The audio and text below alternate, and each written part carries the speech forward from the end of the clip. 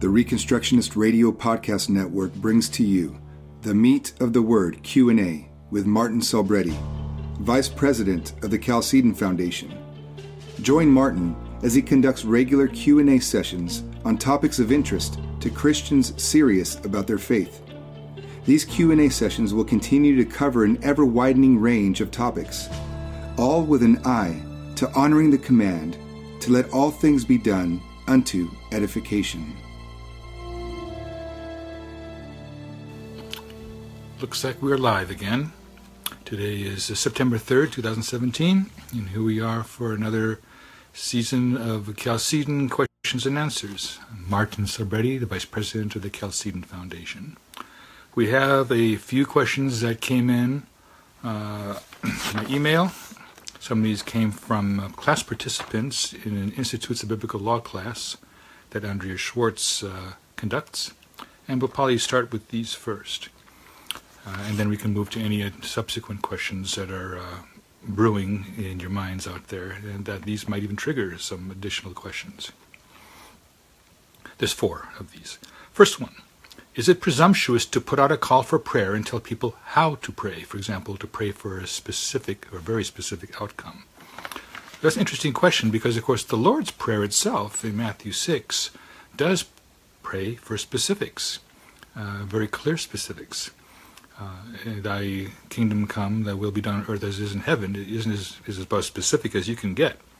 So there's nothing inherently presumptuous about a specific request. I think the presumption arises when you pray for something that conflicts with the will of God. We pray for this woman to have a safe abortion. That would be extreme presumption to try to get God on the side of a murder. So I think the issue here is after or according to the will of God that the petition is being laid up. And of course God reserves the right to answer the prayer as he sees fit, yes, no, or postponing an answer to it. We never know his seasons and why he waits. In fact, this raises an interesting point in Psalm, I think it's 11. Let me check, it's verse 4, if I can grab that real quick. It just came to mind as we're talking about this.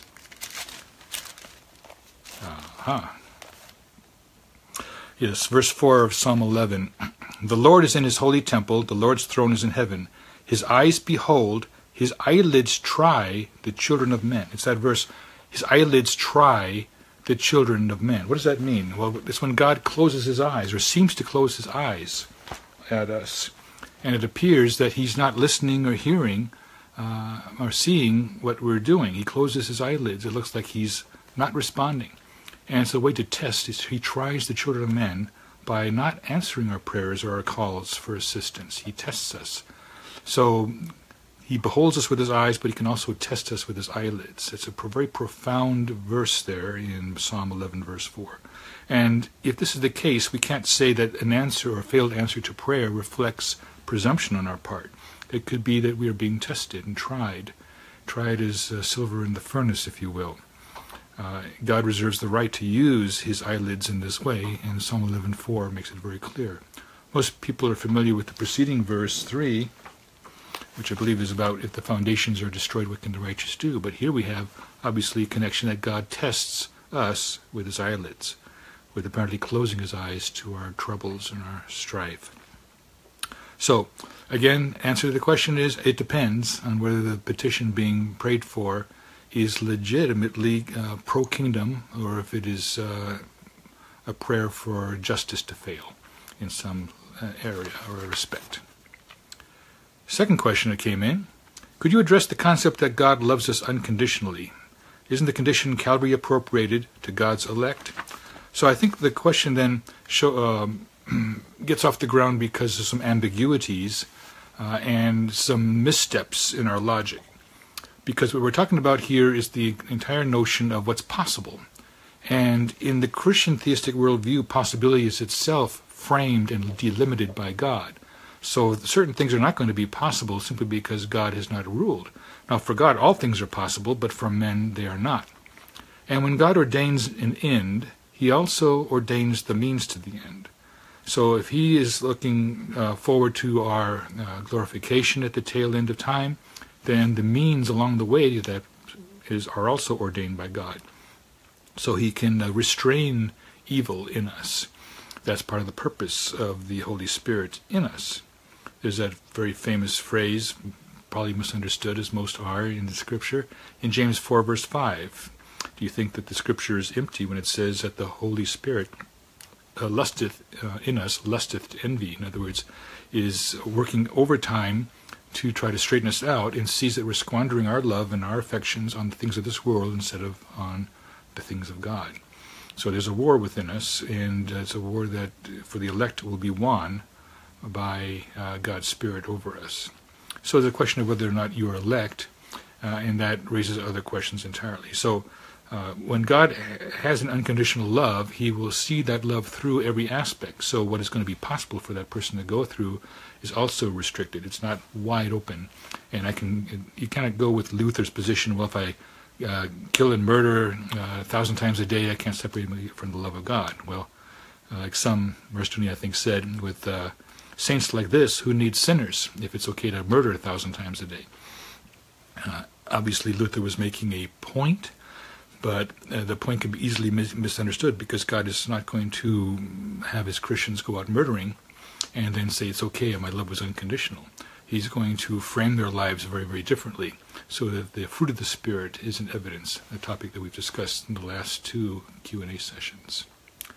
So, I think that covers the whole point. God's love is unconditional, but that does not mean that no matter what you do, he's going to keep loving you. Because that misunderstands the whole concept of possibility. Possibility is itself not some abstract out there that God has to also deal with. Oh my gosh, there's a possibility that I don't see coming. Rather, all things in the universe are controlled by a single overarching decree by God.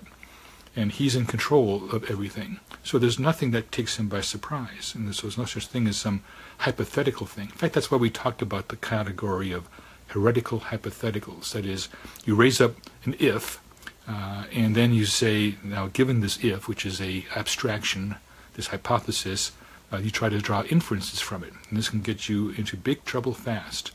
It got Job's 3 friends into big trouble, to the point that God says, you better ask Job to pray for you, and I will listen to Job, my servant Job, but not to you, because you've spoken wrongly concerning me. God takes it pretty seriously. The same thing happened, we mentioned it last week. The disciples want to know who was sinned, this man or his parents, that he was born blind. We have false ideas, and they do not reflect how God actually operates in the real world. The third question, it's a little tougher one here. The prison system is not biblical. What interim steps can be made to begin to remedy this situation? So sometimes when we answer these questions, we can give a full bore, here's the answer, all laid out and complete. Other times what we can do is sketch out the foundations for an answer that's still in development, because Christians have been asleep at the switch for too long and have not been developing the principle of general equity. They talk big about general equity, but don't actually do it, don't actually apply, take God's law, and then apply it to our current situations. And that's why when we drift so far off our Christian autopilot as a nation, it takes a lot of imagination to see how do we resolve this issue. Rushdoony made this point in the 3rd volume of Institutes of Biblical Law, The Intent of the Law. A very short sentence. He says, we have an obligation, this is in the context that says, when we get such an evil state, civil government, we have an obligation to work for justice by prayerfully working to restore all men and institutions to their rightful place under God in his Christ. That's on page 32. He's talking about the appellate courts. And the whole principle of appeals is that there's a flaw in the lower levels than what has actually happened nowadays, and it's reflected in our prison system, which is a corollary of the court system, it's a part and parcel of it, is that the only reason that you can overturn a lower court is on a procedural matter. It is regarded as infallible on the matter of justice. And the Bible sees this very differently. It has an entire appellate system because human beings do courts and justice, and they tend to not deliver justice. And so the entire prison system is of a like fabric here. So Rushdoony gave us at least a framework here. You need to continue to work. Now let's talk about this. What can be done in the interim, and that's the position placed here. Several things come to mind.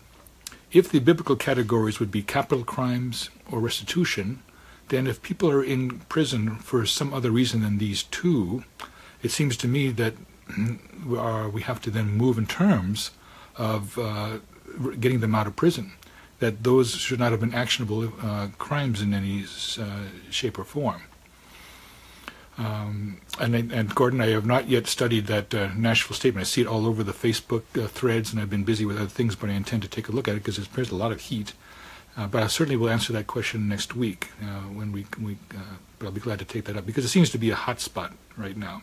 I just not had the time to see exactly what came forth, other than there's obviously a large amount of friction about that. So I'd like to shed light on it, and I can't shed light on it without studying it first and assessing where they went right and where they went wrong. It might be all of one or the other. We'll see when I take a look. But I appreciate you bringing that to my attention because it is all the buzz. So again, about the biblical prison system, or rather prison systems versus the biblical system, we certainly can start by saying we can reduce the footprint of the biblical violations if we stop jailing people for crimes that don't involve restitution and or capital crimes, because the proper response to those two categories is they make restitution or they have to pay for their life for what they've done, a murder, a man stealing, and things in this order. So that's where we have to go. And so that'd be a pretty smart first step, because what happens is the prison system is one of the gears of the great big wheel of death. If you look at my articles on the opioid addiction crisis, I think it's the 10th or 11th article in the series, I showed all these gears showing that there is in fact a gigantic economic system that has arisen, goes full circle back to feeding into the opioid addiction crisis. And one of the wheels, of course, is what we call the prison industrial complex, the corrections industry, and the amount of money that it makes using the labor of the people there. And there's very little intention of folks not making money with this system. They figure out a way to make capital out of this violation of biblical law. So until such time as that is undercut, there is a profit motive, an evil one, to continue to persist the existing prison systems that we have. And so, and of course that feeds into more of the same things. You want to then keep up your supply, and one way to keep up supply of prisoners is to continue to add more laws to the books. Remember, biblical law at maximum has 613 laws, most of which are applied to a temple system that has since been set aside due to the sacrifice of Christ. And all the ones that remain are very clear pieces of law that provide case applications for our situation today. And they are sufficient for everything that we need. So when humanistic law multiplies all its laws, it's attempting to create its perfect society by means of regulation, government control. We see this right now in the earthquake relief efforts in the Houston area, New Orleans, all this stuff. Because when FEMA comes in, they don't want to have the private volunteers going out rescuing on their airboats and what have you. So they're being told to stand down and to leave it to the experts. Notwithstanding how many hundreds of people were already saved by private help, under socialism, you don't want to have private assistance. And as Rushdoony pointed out, in the Soviet Union before '89, you could get in big trouble for aiding a neighbor in need, because that meant that the source of all good wasn't the state anymore, it was your fellow individual. And it was true that in some communist nations, like this, ultra-socialist nations, they would plant people and ask for help, and if you provided them, there was a sting, and you could be jailed for providing assistance to people. Only the state alone is the savior. You may not help your fellow man. And so the prison system is all of a piece with this entire situation. But as far as an interim solution, I would think that the decriminalizing of certain things that are not biblical crimes would be a good place to start, insofar as at least you would start to shrink, and then the monetary incentive for the system would be undercut. And once that pillar is collapsed out from under the prison system, the rest of it is going to fall pretty fast. They're going to suddenly be much more interested in maybe restitution makes sense, biblical restitution. But of course then the state has to acknowledge a source of law higher than itself, and that it's not willing to do. Not willing to do. So it's an uphill battle. The fourth question is very interesting to me, the fourth and last one that came in advance, What is a modern application of the cities of refuge, in that the death of the high priest is no longer applicable since Jesus is our great high priest? So let's talk about these cities of refuge. When Rushdoony spoke about these, he dealt with them in his commentary on Numbers, on the 35th chapter, and then at greater length in Deuteronomy 19. And when he got around to the Deuteronomy 19 passage, he said, we must look at where the core of the law is. The core of the law is in cities of refuge, is Deuteronomy 19, verses 9 and 10, which he reads, If thou shalt keep all these commandments to do them, which I command thee this day, to love the Lord thy God, and to walk ever in his ways, then shalt thou add 3 cities more for thee besides these first 3, that innocent blood be not shed in thy land, which the Lord thy God giveth thee for an inheritance, and so blood be upon thee. So the whole point here is that innocent blood not be shed. That's the entire purpose of the cities of refuge, the Levitical cities. They were given 3, and then they were to get an additional 3 if they received the blessings of the additional land and walked according to God's paths. So 6 would have been set aside of the 48 Levitical cities, which, by the way, as Rushdoony pointed out, the Levitical cities were not militaristic citadels at all. They were fortresses for intellectual defense of the faith, which is a very profound point. But one of the things beyond intellectual defense was to prevent the shedding of innocent blood through vendettas and feuds and blood oaths and things in this order. That innocent blood, the slayer, the manslayer, which means not a murderer, but rather someone guilty of manslaughter. That man is morally free, as Rushdoony points out, but there's a legal fact of a death.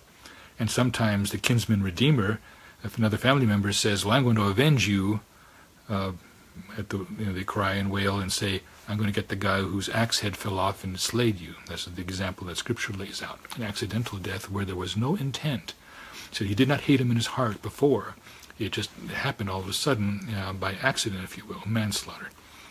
And so it was designed to block the shedding of innocent blood, and the particular example given was of manslaughter. I don't think we need to limit it to that. I think there's any case where innocent blood is going to be shed on account of wrath or vendettas or feuds, honor killings, things on this order that seem to occur in some cultures that put honor, a face culture that puts honor so far up that it takes a turn for the worse, a harmful turn against the innocent blood. Then by all means, the Levitical city principle seems to be alive and well. And this is for several reasons. 1, Levites. What can you tell me about the Levite? What we should notice first is that one of the promises that follow the new covenant in Jeremiah 31 arises 2 chapters over in Jeremiah 33, where God says, I will multiply the Levites as the sands of the sea. Well, that's quite an achievement to say Levites anywhere you look. Levites. Wow. That's a promise that occurs toward the end of the church age as more and more folks become kings and priests under God, as Revelation 1, 5, and 6 tells us. It's a thought also captured by Peter when he's quoting from Exodus 19. But even more to the point is a passage at the tail end of Isaiah, in the 66th chapter of Isaiah. I believe it's verse 21. Last week we actually were talking at length about verse 23, ironically, and how we come right back to the tail end of Isaiah 66. And here's the passage. The context is about the Gentiles that were referred to several verses before, repeatedly. And therefore, when he says, I will take of them, this is God speaking, he's saying, I will take of the Gentiles. And I will take also of them for priests and for Levites, saith the Lord. So one of the ways that God multiplies all the Levites as the sand of the sea of Numbers, that he raises up Gentiles and turns them into Levites and priests unto him. So, welcome, Roberto. So that's the premise here, is that Gentiles become Levites and priests. So the function, far from being cut off and shrunk, is expanded to the entire church. Rushdoony points out when he discusses the cities of refuge that the churches for most of the church age have been regarded as cities of refuge in themselves. In fact, I think he points out in the British Isles, if someone guilty of manslaughter was fleeing to a church, that he could even stop at crosses on the way, and those would protect him, and was acknowledged as protection prior to getting to the church where he would stay as a sanctuary, so that innocent blood, his blood in this case, would not be shed by an angry kinsman who was hot, as they say. His reason has left him, and he says, I don't care how my brother died, I'm going to avenge him of it. It doesn't matter if he's innocent or not. Someone's going to pay for the loss that I'm feeling, the pain I'm feeling. Not recognizing that in a fallen world, things like this can happen. In manslaughter, God does not give us the authority under Mosaic law to take someone's life who simply an accidental death has occurred on their watch. There would have to be culpability, and that has not been established. So, the cities of refuge concept, where should we should be looking for places where innocent blood is being shed, and therefore we should expand the concept of a city of refuge so that any facility or place or home can become a refuge that would protect someone from the spilling of innocent blood. We might consider applying this to the entire abortion question. Maybe we can go ahead and offer that kind of help and say, we'll take you in, we have a place, and we'll see you all the way through and get you up and running. So one of the big complaints about the pro-life group on the other side is, well, you're big on not killing the baby, but once the baby's born, now what? You didn't offer any neonatal help, you didn't offer any postnatal help. It's a lot of talk, and now someone has got an obligation. So what are you doing to help? Well, of course, this is not true. There are plenty of Christians that are assisting the crisis pregnancy scenario, but we could make it more explicit than we have, and we should actually work in terms of that refuge concept. Rather than considering it something of the past, we should say it has a place today because innocent blood is still being shed. And consequently, we should expand the range of these fortresses for the intellectual defense of the faith and for sanctuary protection of innocent blood for whatever reason that might be. So these are ways we can go. Now, one of the questions that was raised by my interlocutor here is that someone who fled to a city of refuge, they were protected by law but if they were to leave prior to the death of the high priest, they were fair game for the angry kinsman to go after. This is kind of a little bit of a limited concept, but nonetheless it says that he needs to stay there until the death of the high priest. After that he can leave and he's protected. So now we have to then ask, what does this restriction, this temporal restriction, have to do with today? And he raises the question, isn't Jesus our high priest? We don't really have the equivalent of a high priest here, do we? What is occurring here is a change of jurisdiction between each of the high priests as they came into play. And there could have been two ways to go about it. One is that once you knew that the man who sought your life was dead, obviously, or the family is no longer upset, or you could have the equivalent of a reconciliation that was mediated. After all, unto us is given the ministry of reconciliation, to it that God is in Christ reconciling the whole world to himself. That can be done, then ambassadors for reconciliation can deal with this issue too. So we have to then take a look at what is the consequence of not having this temporal time gap, this escape switch here every so often. I think it needs to then be upon us to say that since the goal or purpose is twofold. One, shedding of innocent blood. Second, we have to realize that these people feared God. No one decided, I'm going to go into the Levitical city with a sword anyway and take the man out. They feared God enough not to step foot in there angry and say, okay, well, they're beyond my reach now. Modern man doesn't see it this way. This brings us to an interesting passage in Rushdoony's book, The Christianity in the State. Chapter on extraterritoriality. There's a mouthful. Easy to mess up that word, extraterritoriality. I'm not going to try to say it 3 times fast. It has to do with a plot of land which is like an enclave. It's inside your property, inside your national land, but the complete control of it is someone else's, namely, it's an embassy. Ambassadors have immunities in that plot of land. It's as if it's a part of their own land in the middle of your land. And so the cities of refuge, which were distributed throughout Israel, were essentially extraterritorial. They were God ruled through the Levites and through the law of God. and consequently it was a safe haven. You could not go in there and penetrate it. You had ambassadorial protections or immunities. I don't want to use the word diplomatic because that brings in 20th and 21st century thinking, which is all about power politics, which Scripture is absolutely opposed to. Nonetheless, there's a fundamental principle that within this place there is an immunity because you're on different territory now.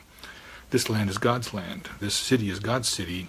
And if the city has ruled that you were merely a manslayer and not a murderer, just a manslaughter, accidental death that occurred at your hand, then you would have their protection. Nowadays, we don't seem to get this protection. When Rushdoony talked about extraterritoriality, he had written the book in such a time frame that he could mention what happened under Carter in Iran when the embassy was overrun. They did not assume any diplomatic immunity on the part of the Americans there. In our own day, there's a big Hawaiian cry over Benghazi. Hey, this was an embassy. It got overrun. The immunities there were lost. Big trouble, big problem, and people crying for liability and responsibility. Who's responsible for the fact? Well, among other things, there was no fear of either God or the United States in the eyes of those who overran these various embassies. So the protections that are supposed to be mutual are long gone. They've been shot, and they're dead. So the whole principle of extraterritoriality also has to be applied. If there's no fear of God, then, of course, the state's going to say, we can go in there and take down a church. And so we see how far removed we are from our own foundations. Again, back to Psalm 11, if the foundations are destroyed, what can the righteous do? You're back to Isaiah 58:12. You have to build new foundations. And it's the hard work, we always say that. So that's the issue there. So I think we don't want to talk about the temporal component, which is tied again to the original Levitical thing, but say now is the time to expand on this notion in regard to the application of the cities of refuge. How can we have more cities of refuge in their modern New Covenant embodiment to make sure that innocent blood is not shed and in keeping with the various principles that are there? I think we can expand the concept and work in terms of the ministry of reconciliation, especially since that reconciliation is a ministry that is given to every single one of us. No one is exempt from it. This is the way that Paul lays it out in 2 Corinthians 5:17-20. Unto us is given the ministry of reconciliation, because God is reconciling all things to himself through Christ. And so we're part of that process.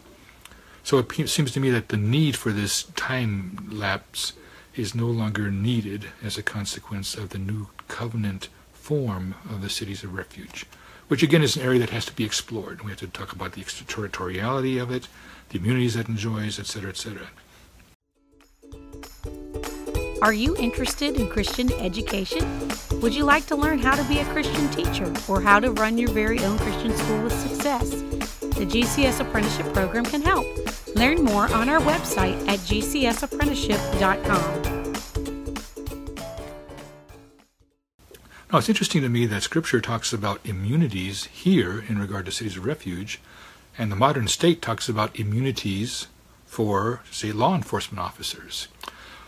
What happens, of course, is that whatever you immunize becomes a potential avenue for tyranny, because if I'm given power and now I'm immune from being called on the carpet for abuse of the power, except unless it's a violation of a policy versus actual justice. Remember what Rushdoony said about procedure versus actual justice? You can get in trouble for a procedural problem, but not for actually being unjust to your neighbor. As long as you follow policy, it's okay. So until we reverse that, we have another problem. But the point is, the Scripture does talk about immunities, but one of the immunities that we are supposed to have under Scripture is the immunity of the innocent. If you're innocent, you cannot be guilty of something on the fundamental grounds that you're innocent. But under social justice theory, everyone's categorized by groups, and so no individual can be innocent if he belongs to a group. The group shares all the guilt, and whether you're individually innocent of anything or that your group is charged with or not is irrelevant. You're a member of the group. So these immunities are thrown away and under a social justice scenario. And when you start to throw away biblical immunities in favor of building your new socialist utopia, then you're going to substitute other immunities like the immunity of law enforcement so that they are not having the same law for them as for the citizen.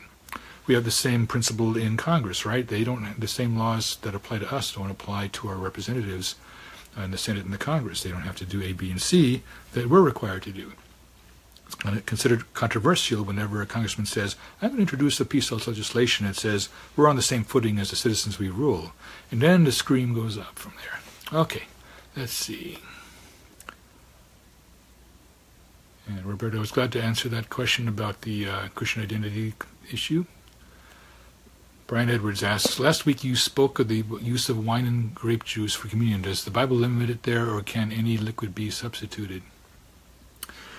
That's a very interesting question, because I think the premise is it's supposed to be obviously the blood of grapes, and so the grape is being bled, if you will, and represents blood, and the bread in the body. You grind up the wheat and bake the bread. And so it's by the same token that we make a loaf of bread from the wheat, God made the human bodies from the dust of the ground, and the grape has its blood. So there's symbolism present there. So let's wind back a little bit to the modes of, I'm going to take a little different topic to get around to this question.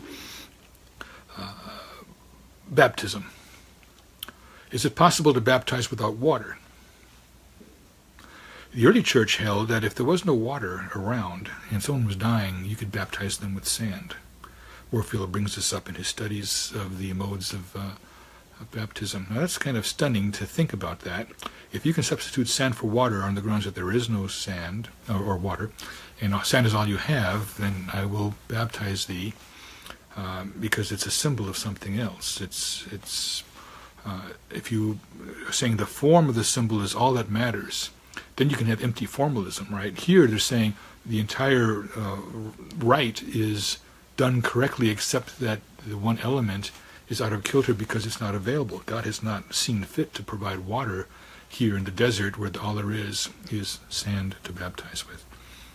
So, can you substitute other things for a grape or a grape juice? Particularly, let's say, if someone's deathly allergic to grape juice. It can happen. I know this not because I'm allergic to grape juice, but I'm allergic to honey. And that's a problem because there's actually a verse that commands, eat thou honey. And if I eat that, I'm in big trouble, seriously trouble. So the issue there is, what is the intent behind the symbol? And it's really, I think we have to go to Jude. Now, Jude looks like it's obscure when he mentions this notion of the love feast, but that's because we want it to be obscure. Oftentimes when the scriptures give us something that tells us what this is about, if it doesn't fit our models, we get cognitive dissonance and we evade it or say, well, that's some other feast. It's got nothing to do with communion. But that's a big stretch to me. It doesn't fit the whole notion of everyone coming together and having a feast in love, agape love. It's an agape feast. And it's the love of Christ that's being shed abroad, and the feast brings us together. It has a connotation with the feasts of the Old Testament, not the least of which would be the feast during the poor tithe, which brings community together, and it's also a love feast. And people are showing their love by their support to one another there as well, and their acknowledgement of being fellow brothers and sisters under Jehovah's watchful eye as a shepherd of Israel by way of eminence. So, I cannot say that it's impossible that you could use something else in special cases, because, of course, sand was used in lieu of water for baptism in special cases. And we have to take them on a case-by-case basis. This brings us to what financial interests might be at stake in some of these decision-making processes. The old saying, cui bono, in Latin, who benefits, follow the money kind of thing. Is it that Welch's has got a claim to make here in the interests of these things? We know that there was, for a time, certain things were designed or named even to avoid confrontation with biblical law, or with even, say, the prohibition of alcohol. Things in this order. And so sometimes you have to wind back and take a look under the hood and say, is there some other agenda at play here that's not as so innocent as at first glance we might have thought? So that'd be a place to go. Let's see, did I miss a question that paused up here?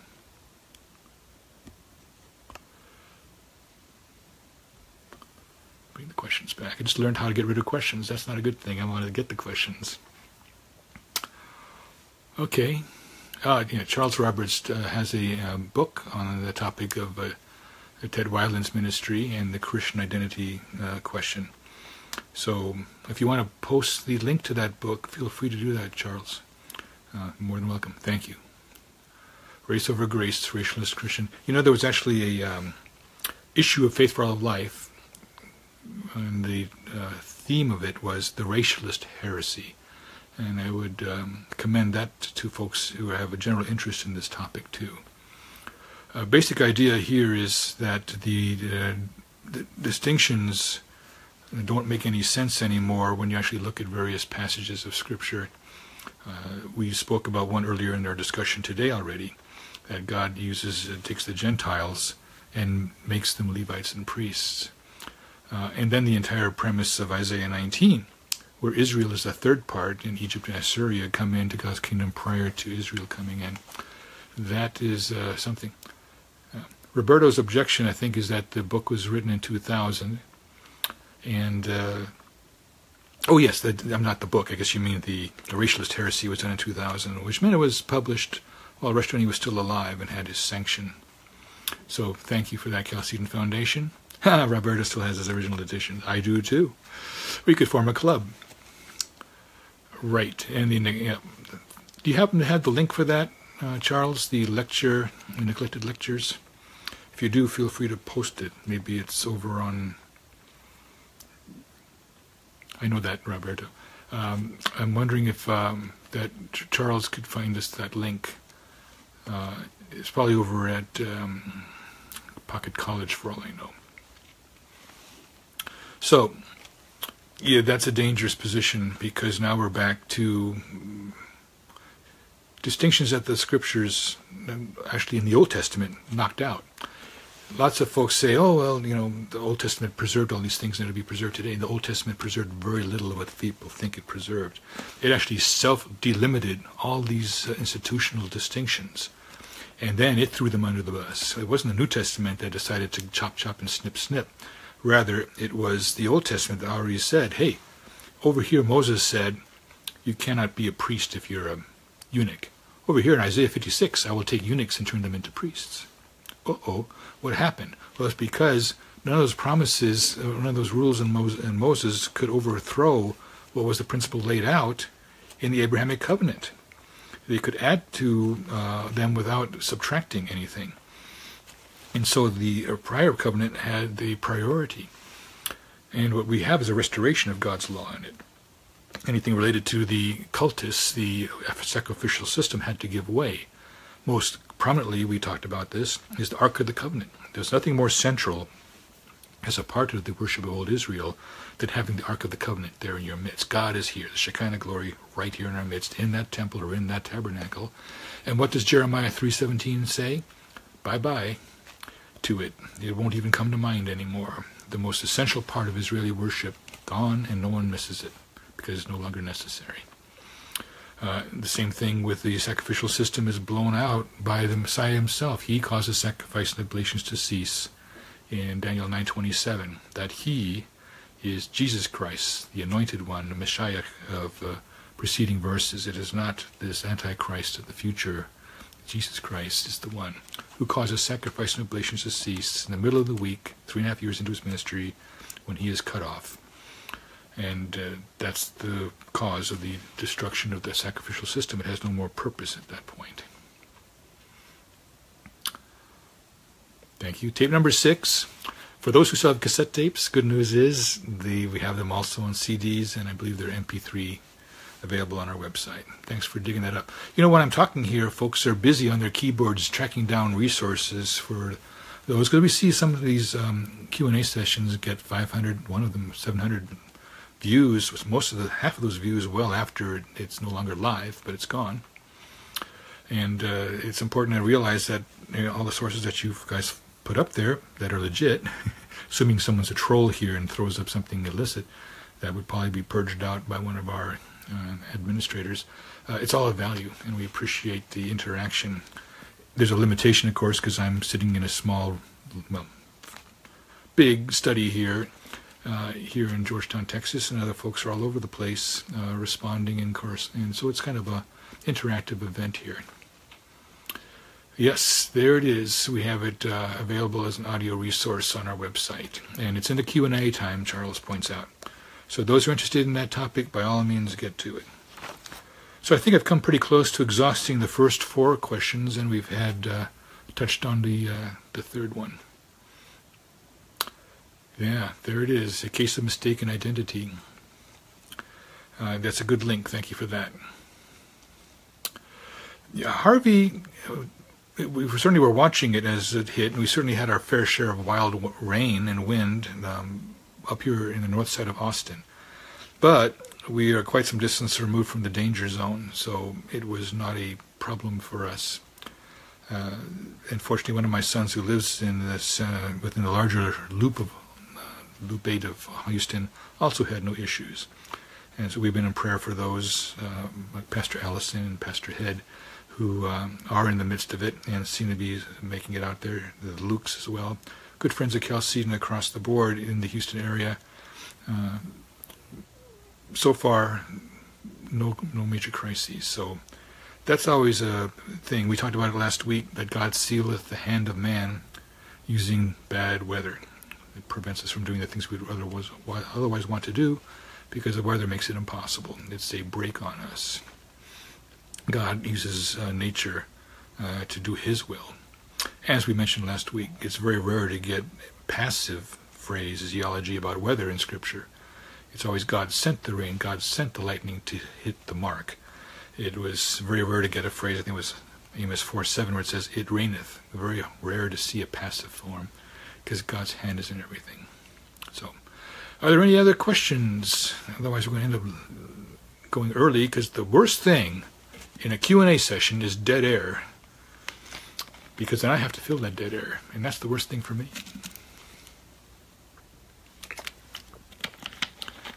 What if they had a Q&A session and no one asked any questions?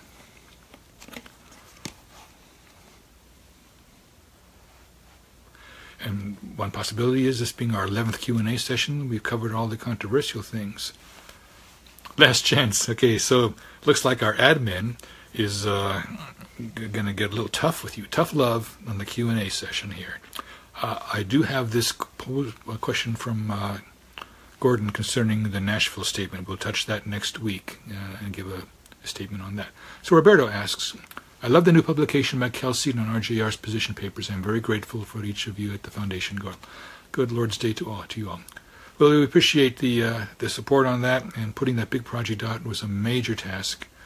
I was very glad for the Shepherds and their involvement in that process, Kyle and Shelby, without which it would not have been as strong a book as it is. It's something that we've been wanting to do for a long time, for 2 reasons. One, the Wurtzer reconstruction, which it replaced, had no indices, and it was incomplete because it was published prior to the final several years of Rushdoony's writings, and some were missed even at that point. So we were able to complete the list and index it. Right, and there's more releases to come that you may not know about, that Chalcedon will be publishing some unpublished Rushdoony. One of which I'm involved in is the commentaries on 1st and 2nd Corinthians. I'm helping to fund those books. So that would be an exciting one. I believe almost at the printers, if it may already be the printer, but it certainly is ready for printing, would be the commentaries on Haggai, Zechariah, and Zephaniah. So that should be coming up, perhaps even the end of this year. I'll have to check the printing schedule. Remember, Chalcedon operates debt-free. We owe no man anything, so every project has to be fully funded and capitalized before it goes to the printer and gets marketed, and we pay our inventory taxes on that stuff, etc. See, Charles asks, are there any plans to publish Mark's biographical series on RJR, the one from FFAOL? That's been talked about, because it would be singular. Now, there have been other proposals have come before us for individuals who would like to do a solid biography of Rousas John Rushdoony. E. Ray Moore has a brother who's a noted biographer and has done some interesting work in this area. The trouble is that though it would be outstanding work, we'd have to put the capital together for it. And that's a big deal, and actually would probably conflict with Russia's own position, which is get the important expositions of Scripture out first. Don't worry about me as a person. I'm not important. Kingdom of God's important. So we'd actually be going against our founders' wishes, if you will, by putting this out. On the other hand, no one else will, and no one else will certainly is likely to do a sympathetic biographical statement on Dr. Rushdoony. So it's good that we had Mark walking through his father's history, particularly as it relates to the battles with the churches, which is a sad thing. And it brings us back, really, to this page 32 that I was quoting from earlier in the third volume of Institutes of Biblical Law. Boy, I hate when it's mirror reversed, don't you? And I believe, where did he have that passage?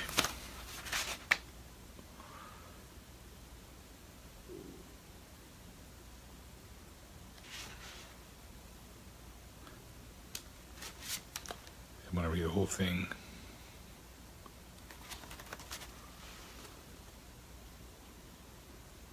Well,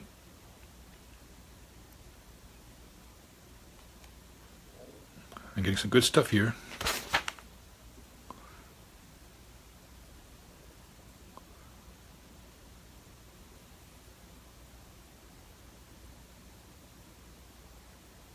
I guess we should go ahead and just put you the context here. Deuteronomy 17, 8-12, it is important to note that on appeal, priests and Levites are to take part in the proceedings as well as the judges. Because justice is a moral and religious fact, the presence of experts in God's law is a necessity. The meaning of an appeal is gone when justice is not a moral consideration. Because of the Christian impact on the whole world, even Marxist nations have ostensible appellate courts. These, however, are unconcerned with justice, and their function is a facade whereby the form is observed and the substance gutted. In Luke 18:3, we read of a helpless widow's cry to a judge, "Avenge me of mine adversary." This is a cry resounding over the centuries in millions of voices. Even worse, churches which should uphold the sovereign and triune God and his law deny that law. By doing so, they have joined the unjust judge and are adversaries of Jesus Christ. Rather profound statement there. And that's we have a problem with that. And right, this is the point it's actually on page 31. The review of appellate courts in church and state rests on a peculiar premise. First, by refusing to examine a case as to whether or not injustice prevailed, the courts of appeal assume the infallibility of the lowest court. Second, by accepting a case on appeal, they assume that a procedural mistake occurred. How can a decision be immune to appeal on the grounds of injustice and yet subject to retrial on procedural grounds? Often the procedural grounds involve trifles, nothing related to justice. Such a state of affairs is only possible when justice is no longer essential and only the dignity of the court matters. And we seem to see this a lot in the church courts. And I've seen some cases which I've been privy to, which are particularly egregious in this regard. We were called to take a look at a church case, and what I was seeing was a disaster, a disaster on the moral front where the law of God was misapplied. And so justice was not being done. But the only point that the church says, no, you're not allowed to re-adjudicate this. It's a done deal. There is no appeal, and unless you have a procedural question. So again, if the policy was followed, super. But if the policy was not followed, that's the only way to attack it. And of course, there's a time and place where you won't have the jot and tittle, the law, the procedural justice and substantive justice work together hand in hand. This is a scriptural position that they ought to coordinate at all times. But when they mismatch like this, we have a problem. Jesus used procedural justice, a failure there, to exonerate the woman taken in adultery. So it has it's an important part to play, but it's not the sole total of the law of God. It's a whole, so it's a seamless fabric, as Rushdoony would say. Okay.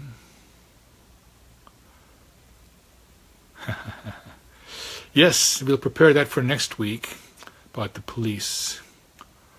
We actually had quite a few subjects. There were 4 questions, Philip, that we started at the beginning that came in online or through other means. And then we took several that were floating through the internet here. Insurance, car, house, and health. So that has to do with the sharing of risk. That's what insurance is. And so there's some interesting discussions that have been had on these points. I think Bonson's newsletter, The Antithesis, had some discussion on this point. So we'll go ahead and shelve that till next week, and I'll go ahead and we'll deal with the Nashville Statement, we'll deal with insurance, and we'll deal with police again. Again, I did start already with the issue that there should be no immunities for anybody because all are supposed to be equal under the law. There was no such thing under biblical law as someone who had more rights than someone else. You shall have one law for yourself and for the stranger. One law. And because you have one lawgiver. And so whenever you depart from this process, you are subsidizing tyranny in your system. And there's no justification for it.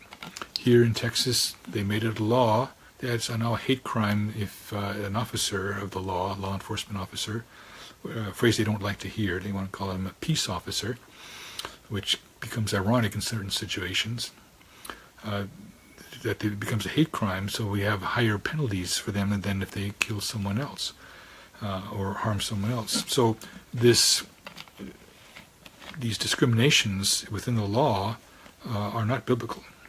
Under biblical law, everyone operates under the same rule set, and you have full liability for your actions. You don't have either limited liability, as we mentioned, with corporations seek, or infinite liability as doctors have inflicted upon them, that they have to be perfect at all times or they're in big trouble with us. So we'll hit all those topics next week when I'm fresh and have a chance to get a couple of resources together. I think it'll be helpful to you folks for me to bring to bear on these topics. Any final comments at this point? This might be one of our potentially shorter lessons, or Q&As. It's not really a lesson. Becomes a lesson when I decide to get my teeth into something and start talking about it. But the intention is simply to answer the questions. And if we're short on questions, I might pontificate. See. Right, and it's always, if you can think of a question in the meantime, send it in to ask.calcedon@calcedon.edu. It'll come to me, usually with enough time for me to take a look at it, and I'll either say I can do that in my sleep, or I'll say I better check a source real quick here, just so that I don't talk through my hat. If I don't know an answer, I'll say so, or I'll at least say I know who that might, and we can take a look at how we can apply these things. In the course of our discussion today, I have said we need to do some work on extending the concept, not restricting, but extending the concept of the cities of refuge, because there's so many other ways in which innocent blood is being shed, where we can intervene and become a refuge and a covert in the storm, which is spoken of in Isaiah 32. And that's where we want to get to that point, where we are all become that individual city of refuge. That's kind of what the point is of the passage in Isaiah 32, and it's worth studying that. In fact, as long as we're still running, I guess we're not running. Okay, as long as we're quitting, we'll leave that thought to next week, and I'll open with discussion of that passage in Isaiah 32, which talks about our individual obligation to become a refuge and a covert from harm. Till next week, we'll catch you next time. Yeah, we will also talk that next week. Warfield's view of the law versus Bonson's. Interesting collision between two post-mill theonomists, and the reason why they collide is also interesting. It involves eschatology. So, till next week. See you next week. Bye-bye. Thank you for listening to this episode of the Meat of the Word Q&A with Martin Celebretti. We pray that you have been edified by the content that you've heard on this episode. Please visit calcedon.edu for some great resources and reconstructionistradio.com to download your favorite audiobooks. Until next time, may the Lord richly bless you in all that you do.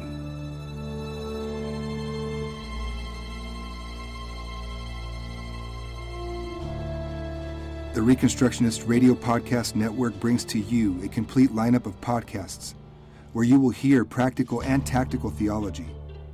Our desire is not simply that you consume our shows, but that you also live out your faith in every area of life. We can talk all day long about these things, but if we fail to put them into practice, then we fail as ambassadors of Jesus Christ, our King. Subscribe now to your favorite Reconstructionist Radio Podcast Network shows, Or you can subscribe to the Reconstructionist Radio Master Feed, where all of the content we produce, including the audiobooks and audio articles, will pop up as soon as they are available. And don't forget to visit ReconstructionistRadio.com to volunteer as a narrator or to partner with this ministry financially. May the Holy Spirit stir you into action for Christ and His kingdom.